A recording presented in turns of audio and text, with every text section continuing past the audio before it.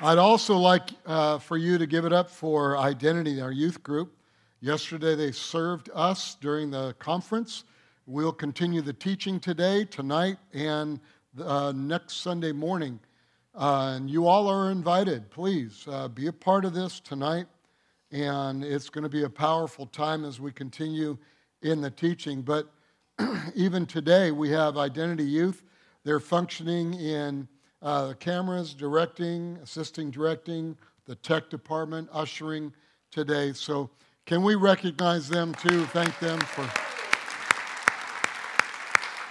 Yeah. Amen. So there are powerful young men and women in the Lord and learning how to serve the kingdom of God and learning how to serve one another and be a real person, someone that really knows the love of God. I would like to pray and just to help us all realize how important the message is that we're bringing regarding breakthrough, regarding family, regarding fun, that we're still on that, and in a couple of weeks we'll continue in that. We had fun yesterday. We began talking about the 4 laws of God's love and how that love will intertwine in every area of our life, especially our marriage. And then we had a little fun with Pastor Terry Ruth over here as she talked about sex. And she says, I don't know if I can face everybody today. I said, yeah, you will. You'll just get up there and you'll be fine, yeah. And so we had a lot of fun with that. We laughed, and I had a couple of the guys says, man, Pastor, you're a sex fiend. I said, what? But it's online. You can go online, and you can listen to the podcast and listen to it and really understand what we're talking about in that area. So we began a conference called To Have and to Hold. And last time together, we talked about how God, when creating marriage, created laws for marriage. Every law is based from love, and there are 4 laws for marriage. Father, we thank you for the passion of relationship, the passion of love, that everything that you are is about love because you are love. And because we're created in the image and likeness of who you are, then that means that everything that we are is out of a godly love. Lord, I ask that you would just bring us into a unity of thought today as we continue in this teaching and understanding of what you are calling us to walk in. The kingdom reality of really what marriage is all about. And we give you honor and we give you praise for that in Jesus' name. Amen, amen. Genesis 2, when God created marriage by creating Eve for Adam, he immediately spoke these words. For this cause a man will leave his father and his mother. Now, we know that that statement of marriage was also for the future, also for us. Because Adam and Eve did not have mothers. I want you to think about that. By the way, when you go to heaven and you want to find Adam and Eve, look for the 2 people that don't have a belly button.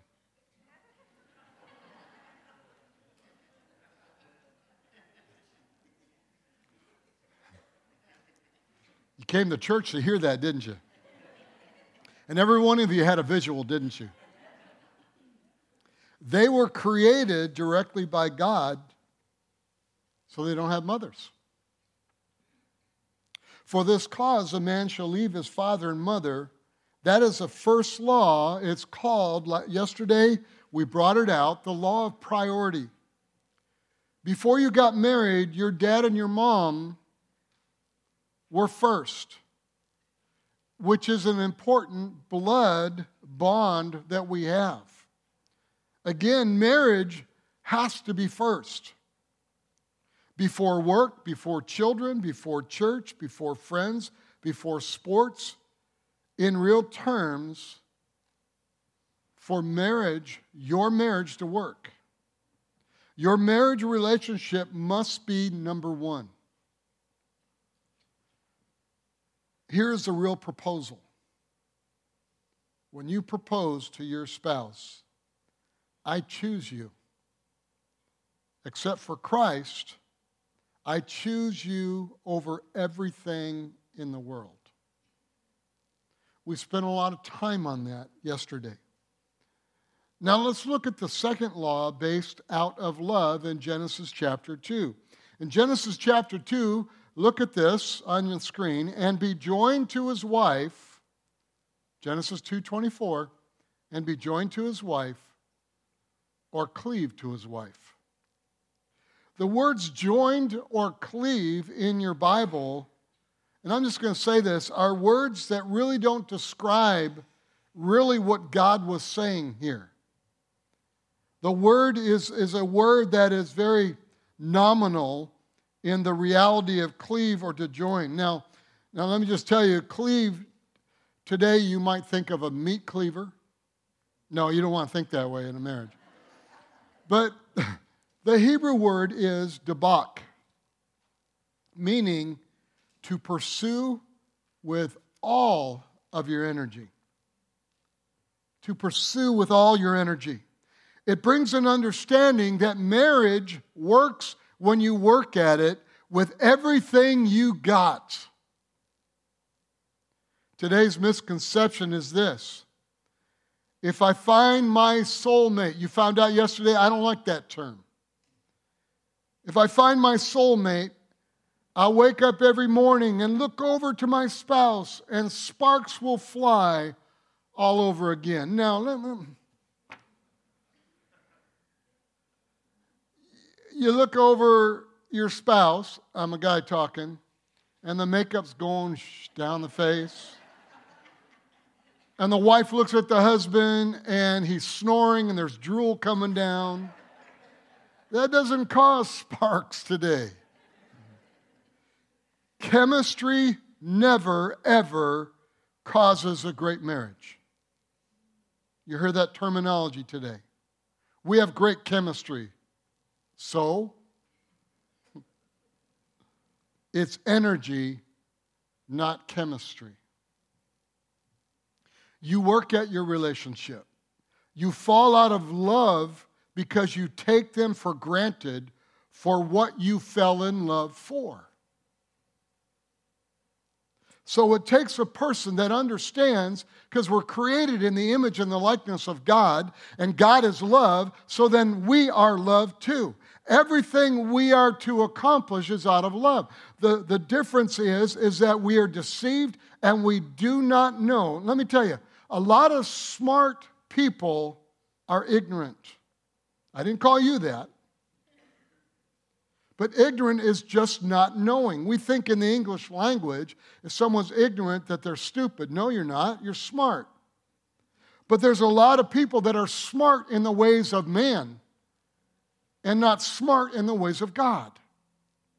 And so we must, in order to be able to be in likeness of God, walking in love, especially in our marriage, then we really need to know who God is. Not what people say God is, what the Word of God says who God is. And if you understand love, everything He does is out of love, then everything you are is out of love. So here's the second law produced by love. I will call it the servant rules. God created marriage to bless us and fulfill us, and He created marriage that it will do that if we serve each other. If we will serve each other, marriage will work. If we do not, marriage won't work. Here are two reasons for that. We cannot meet our own needs. If I could meet my need, I didn't need a wife. I hear people teach all the time, well, you don't need anybody because you got God. And hey, listen, God looked at Adam and said, I can't bless him as just by himself. I have to bless him as a unit in marriage. And that's what he said. Now again, if you are here and you are single, you learned yesterday that if you are single and walking in that singleness, you have a greater call than we do. Some of you want to be married. Amen. Learn what it takes to walk in these priorities, the priority of the first and also the servant rules. We are sworn to fidelity too when we get married. Folks, I'm married. I can't shop around at other stores. I'm just going to be straight with you Sunday morning, okay? Are you ready for this? Let's talk about some of this. If my shelves are empty, I can't shop somewhere else. I am at Terry's mercy. In a marriage, you are at each other's mercy. If you got a wrong attitude, a bad attitude, you don't want to serve, you want them to serve you, then I want to tell you, marriage will not work. Marriage only works when we serve each other. And our priority is our spouse. So let's explain this and find out how to serve each other and recognize some of the problems in serving. And then I'm going to tell you ways of serving. But let's talk about the problems of serving. Number one problem of serving is selfishness. If you're selfish, marriage will be horrible. God didn't create a bad marriage. God created marriage perfect. Because let me tell you, because in Ephesians 5, I do a lot of counseling in Ephesians 5 with married couples. It'll tell you about the relationship between Christ and the church and the relationship between the husband and the wife, and they're two of the same. So there's not a problem with the relationship between Jesus and the church. And there shouldn't be a problem between the relationship between the husband and the wife. But the number one problem is when we are selfish. Every husband has what his wife needs. And every wife has what her husband needs. The proof of that was in the beginning when you fall in love. Amen. Let me just explain it this way. I heard this at a conference. It's like a store. You have a store, you're beginning it. And what do you want when you open a store? You want customers or a customer. You clean the front window, you put everything in order, put all the stock in there. You put a sign in the window, wanting for a customer. All of a sudden, this customer comes and looks in and says, wow, you have a nice store. You say thank you. And you had a great attitude when you greeted that person.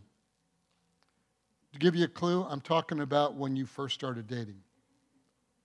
Customer says, well, do you have this? And he says, yes, I do. And so you run and you go to the shelf where it is and you bring it to the person, the customer, and you have a great attitude. And then you said, wow, I really like that. Well, do you have this? And you say, yes, I do. You run over there and you serve your customer again. Then you said, do you have this? And you answered, yes.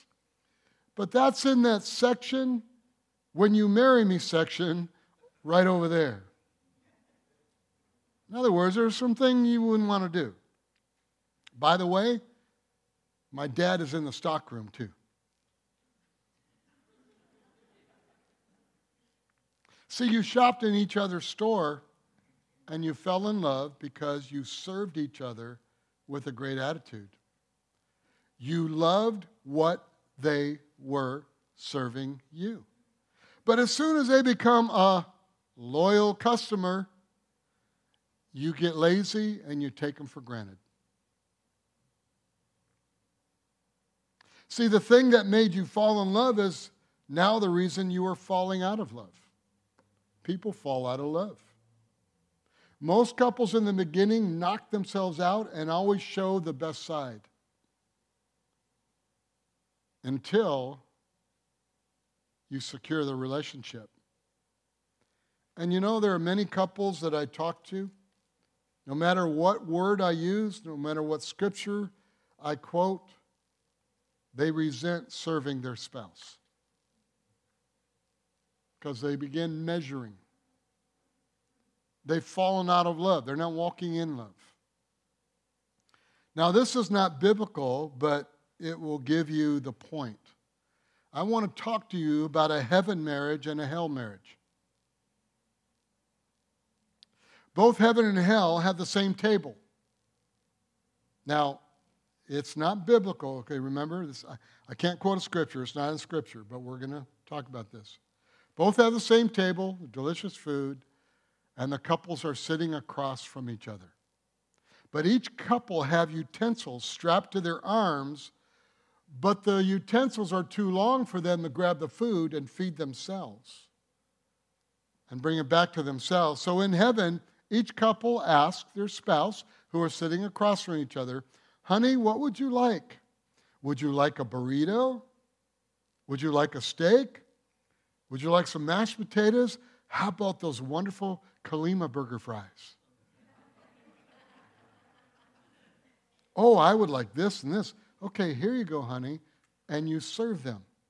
They serve each other a delicious meal of anything they want. Remember, anything your spouse truly needs, you have in yourself to give. Doesn't matter what personality you've learned at work that you are, doesn't matter anything like that. You have not only the ability and the resource, but you have the responsibility to serve your spouse what they need. That's a heavenly marriage. Out of yourself, you serve. Well, in hell, you have the same table, the same food, and you sit across from each other, and anything your spouse truly needs, you have it to give.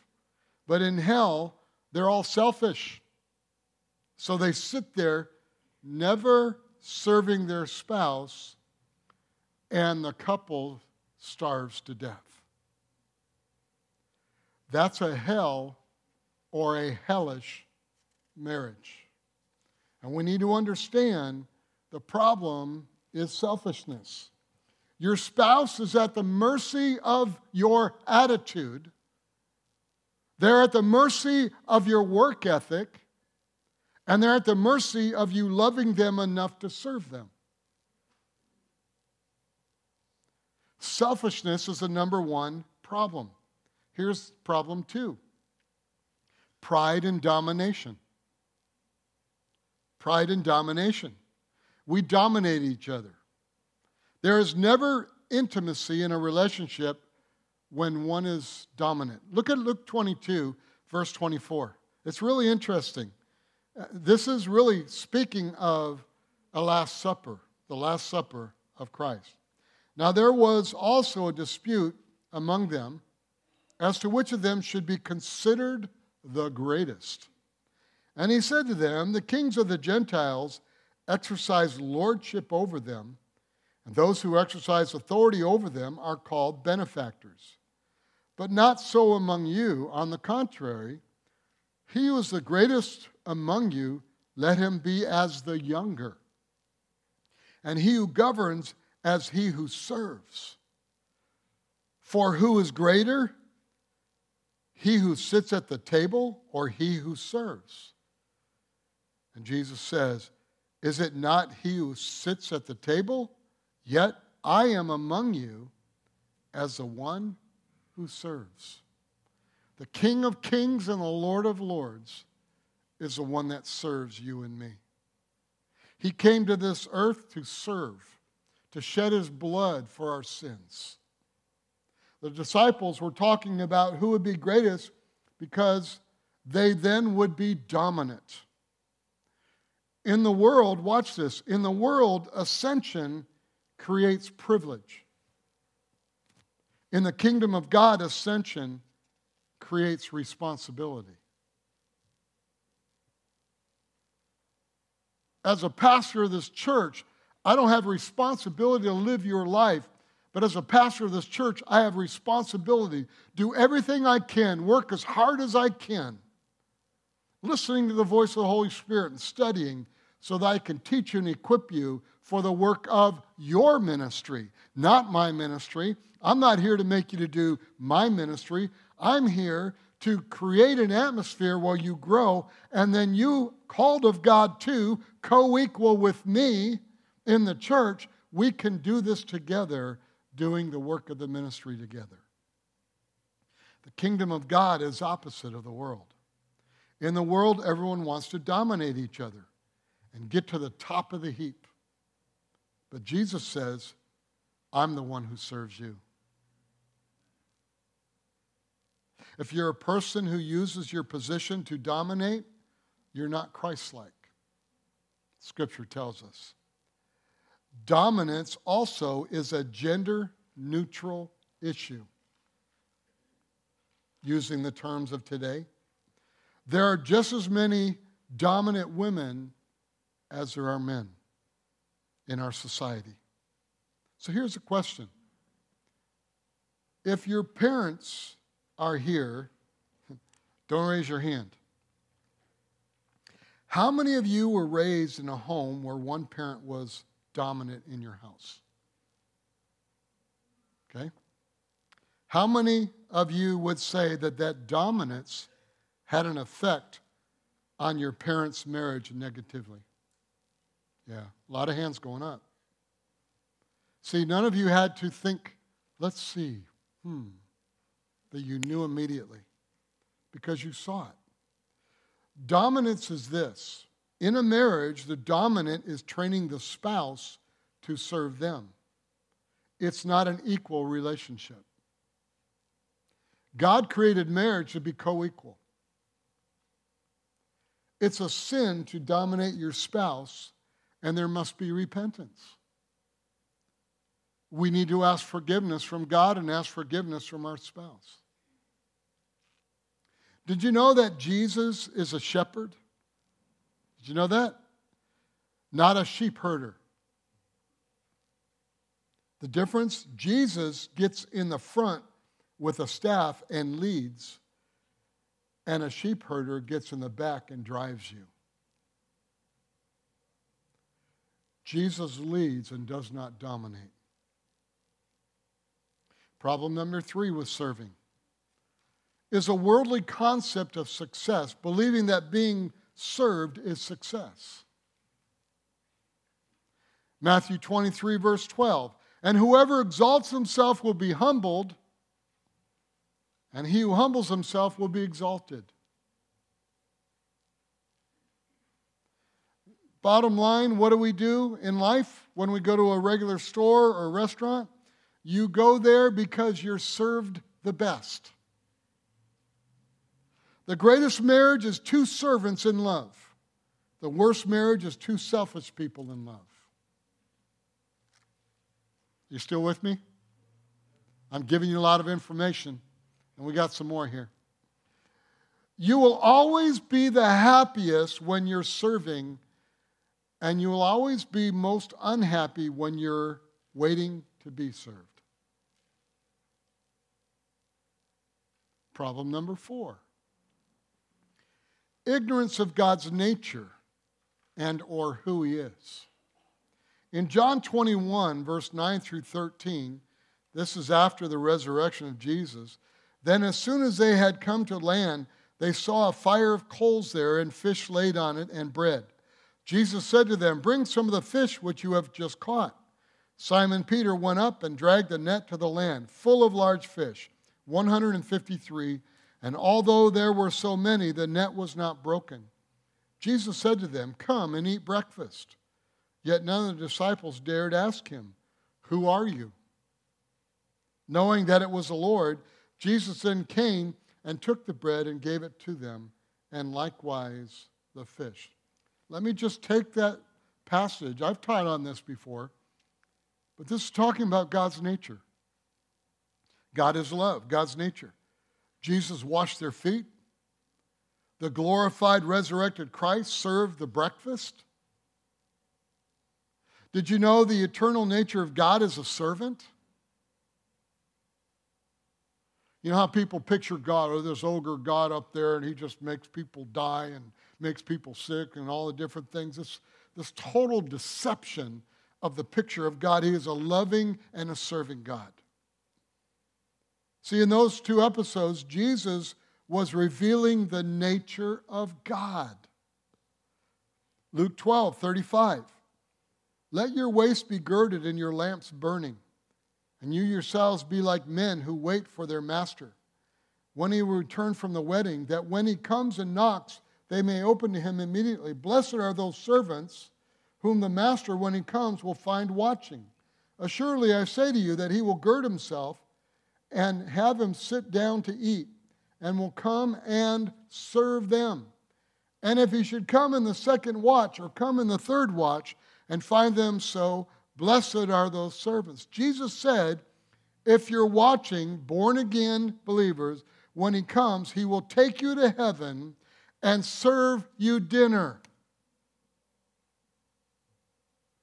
See, all through the Bible, we get, and I understand when I taught on end times and we gave you all the doctrinal beliefs and everything in here. But bottom line, what we need to understand, in everything that God does is out of the character of God, which is love and serving. Jesus is the master and returns for the wedding and girds himself up and takes you to heaven and serves you himself, called the marriage supper of the Lamb. You are who you are because of your servant God, or your God who is a servant. Remember, we're talking about marriage. And we're talking about in our marriage, our relationship is in likeness with our relationship with the Lord. So listen closely. God made marriage to demonstrate his character. He created that. He looked at Adam and said, ain't right. Not that he made a mistake, because Adam and Eve were in the creation of Adam. And he took that rib and he fashioned Eve. Let me let you know the rules of servanthood, or to serve. And we're going to use the word serve as an acronym.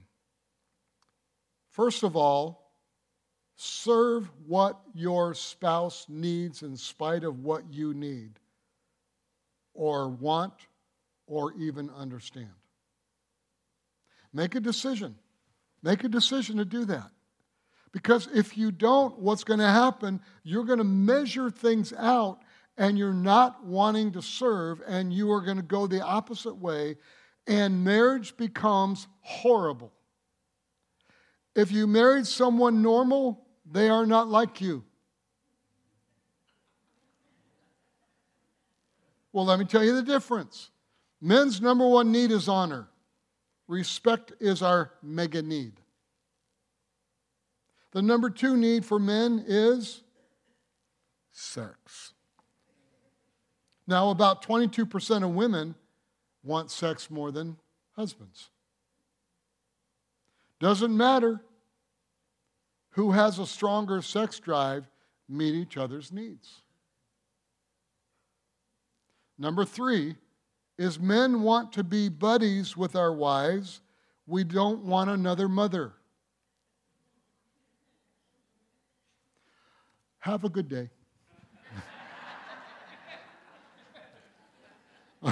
When I start messing with the ladies, I get those looks.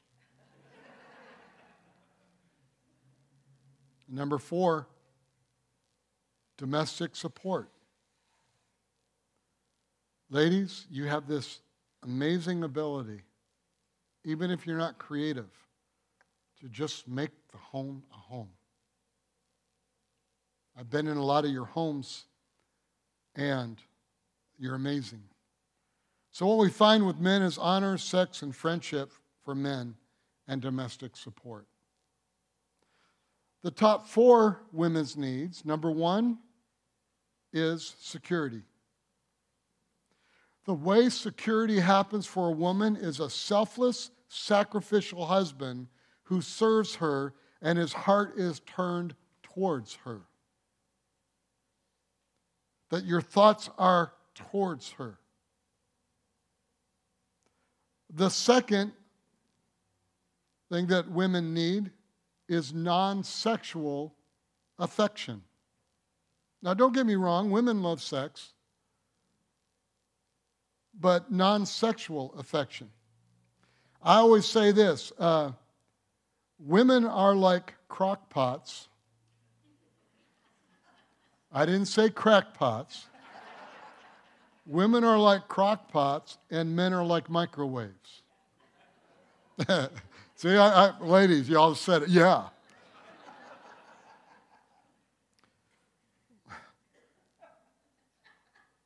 See, let me just tell you, ladies, there's not a cell in a man's brain that understands number 2. It's not there. It was burned up somewhere in creation. Yeah, microwave. The third is talk with your wife. Years ago, Terry would want to talk, and I would think, she's nosy. And I'm not going to feed that monster. Yeah. You know, I love to listen to her now. I mean, talk with her. You know, see, I could either be the greatest husband in the world or not, because of the way I respond to her needs. You know, the proof is, the studies, actual studies, it's if you, the man, would talk with your wives, then later on that becomes sexual. It's not the end result you're looking for, but it's the proven fact. Why? Because your wives are crockpots, slow cookers. Number 4 that I want to show you is leadership. Women want leadership. Women want leadership. Not that you overcome them, that you're dominant or dominating them, but they want a leader that will treat them equally. Lead with the kids. Lead in the spiritual area. Don't go to that extreme that I'm not happy with my husband because he's not always praying or he's not always doing what I do. Stop making your husband the way you think he should be. Let God work with him, but let him serve you. And husbands, you need to realize that they want you to do that. You may not pray like your wife does, but release her to prayer and move into that realm. Be the initiator. God created us that way. In a marriage, when your spouse comes up and tells you what they need, our tendency is to shame, reject, and to translate it in our language. Well, let me just say this. Instead of your wife, let's say your spouse. The illustration. Imagine going into a restaurant. And all these illustrations I've heard and have read, so they're not originally from me. I think it's pretty funny. Imagine you go into a restaurant, the waiter comes up to you and says, "Hi, what would you like to eat?" And then you say, I would like a cheeseburger and order fries, and the waiter looks at you, no, that doesn't sound good to me. Why don't you try it again? Okay, well, how about a pizza? And they get closer to you and they go, you don't look like you need pizza. I know you need a salad. That's what you need. And then he goes, sorry, that's just the way I am. I can't serve something that doesn't sound good to me. Welcome to marriage. I'm giving you my order and you keep changing it. I'm telling you what I want, but you're not listening. I'm a normal man and you're a normal woman, but we're different. Stop trying to make me like you. What are we to be? Like Christ. So when we do that, I knew when I got to this point, everyone's going to be like you've been eating lemons, Not going to say anything about that. I need in your store something different than you need in my store. Got that? The only way a marriage works is when you serve your spouse not according to what you need or want, but according to what they need or want. Doesn't matter if you don't want to talk. Guys, talk. It doesn't matter if your husband wants to do something, but you don't want to do it. Do it.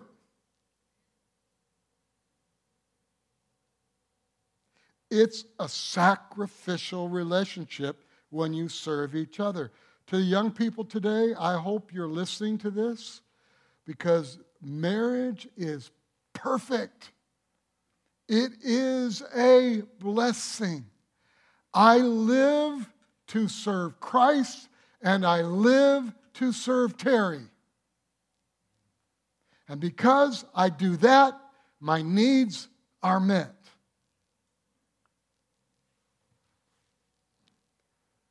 Hi, family. I love you. Yeah. See, when you first met, you did 13,000 things you hated.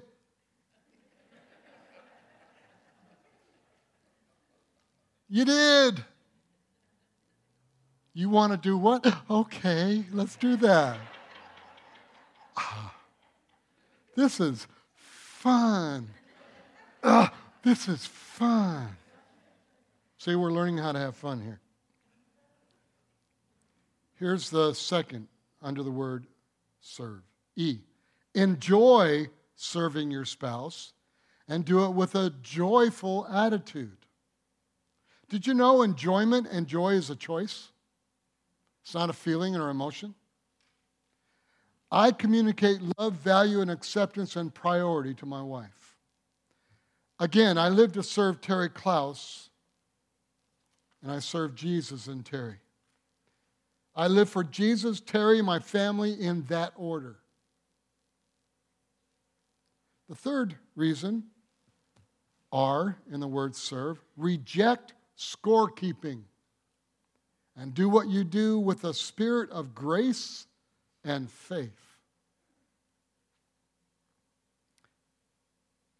Reject scorekeeping. I even counseled some couples, not here, okay, so don't start looking around, that actually had a book that they kept score. And I looked at that and I said, oh my Lord, Jesus, are you strong enough to help these people? It's kind of like, by the way, he is. Reject scorekeeping and do what you do with a spirit of grace and faith. 1 Peter 2:21. For to this you were called because Christ also suffered for us, leaving us an example that you should follow his steps. It's called redemptive love. I know you think Terry is Miss Perfect.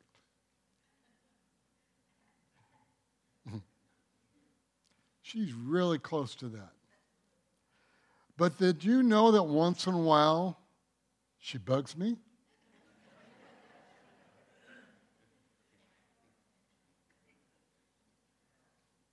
The concept is, how do you treat your spouse when they are doing the wrong thing? How do you treat them? With grace and faith. 1 Peter 3, verse 1 through 4. This is for the ladies. And if I see 3 of you get up, I'm going to run. Anyways, wives, likewise be submissive to your own husbands, that even if some do not obey the word, they without a word may be won by the conduct of their wives. When they observe your chaste conduct, accompanied by fear, it's not afraid of them, it's by respect. Do not lead your adornment be merely outward, a rending of the hair, wearing gold, or putting on fine apparel. Rather, let it be hidden person of the heart. In other words, bottom line, ladies, you just have to realize, I told Terry this 1,000 times. I don't care how old she gets, whatever goes on with her body, whatever, she's it. I mean, I look at her and I go, whoa. Like Adam did with Eve. Whoa, man. And the thing that we have to understand, a lot of times the wives, you think you're going to win them by making sure they don't see the makeup, moving here or there or whatever. That's not it. The man will always be there, but what it is, it's really of the hidden heart, the chaste heart. Rather, let it be the hidden person of the heart with the incorruptible beauty of a gentle and quiet spirit, which is very precious in the sight of God. And when you study the gentle and quiet spirit, the translation there is really trying to say, women, shut up. It's not saying that. Quiet is a soft response. Remember Proverbs? A soft answer turneth away wrath, but grievous words stir up anger. Amen. That's what it's talking about. In other words, you treat your husband better than he deserves. Men, 1 Peter 3:7. Husbands likewise dwell with them with understanding, giving honor to the wife now listen to this. I know everyone who don't talk like that. As the weaker vessel, and as being heirs together of the grace of life, that your prayers may not be hindered. You cannot disassociate the way you treat your wife the way you treat your God. That's what it's saying. The way you treat your God is the way you need to treat your wife. Honor and respect. And when it says the weaker vessel, women are not weaker than men other than physically. But you treat her like fine china.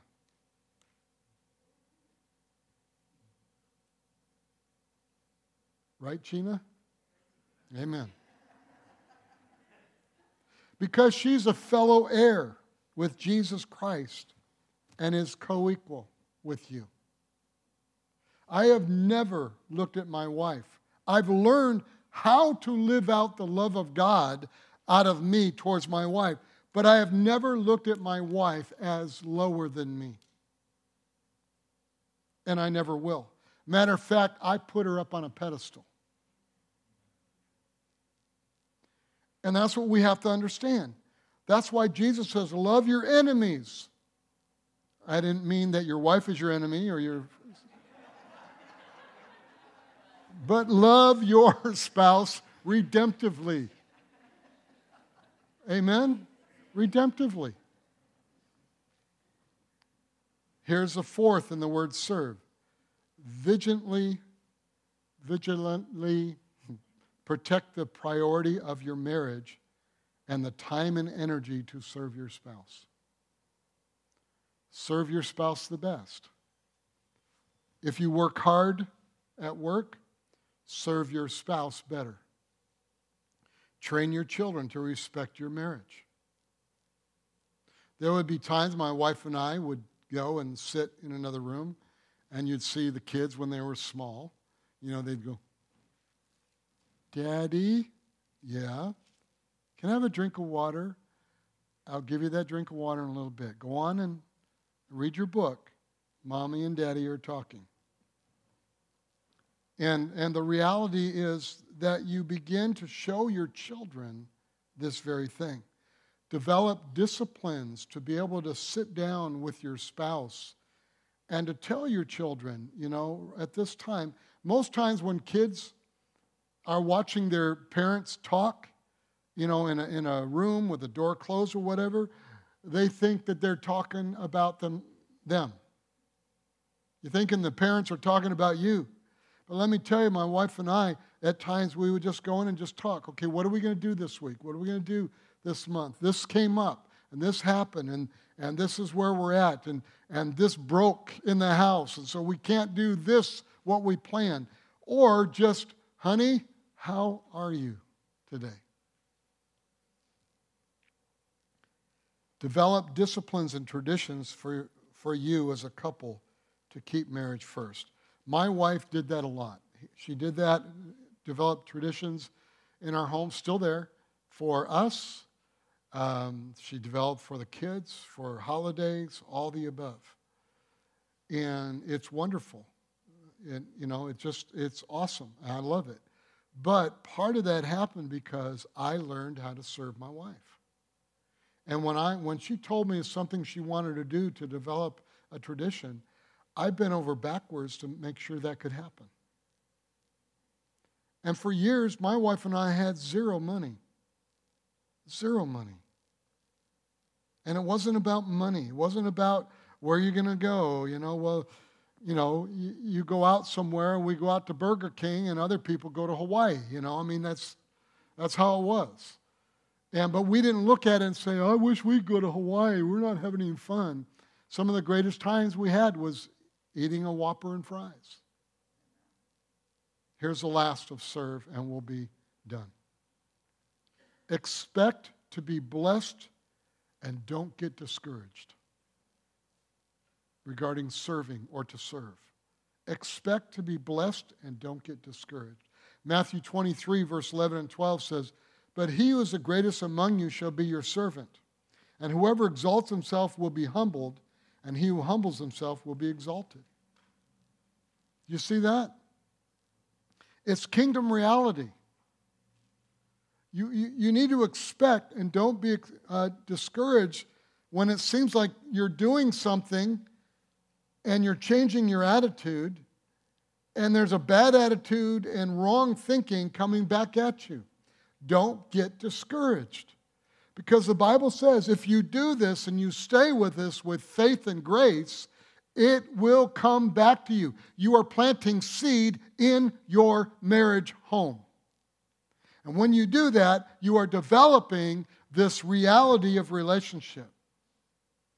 After 40 years, I love my wife more than you could ever think because of who she is.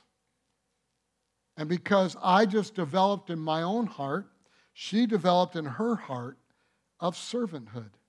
And we've learned to serve. Philippians says, Jesus came and took the form of a servant that God highly exalted him and gave him a name that is above every name. Here's my last statement. If you will humble yourself and serve your spouse, God will exalt you and he will exalt your marriage and your home. God's plan is amazing. Marriage has never changed from the beginning of Genesis chapter 2. God's plan for you is success. God's plan for you is joy. God's plan for you is peace. And what it takes is a person that knows, here, the second law we just talked about. First law is a law of priority. Your marriage is first. And the second, the law of servanthood. And next couple times together, we will talk about the third and the fourth. But I want to tell you, church family, you get this. You have this. I've watched you. And what I'm asking you to do is to have a greater breakthrough, and let's just have a lot of fun. Let's all stand.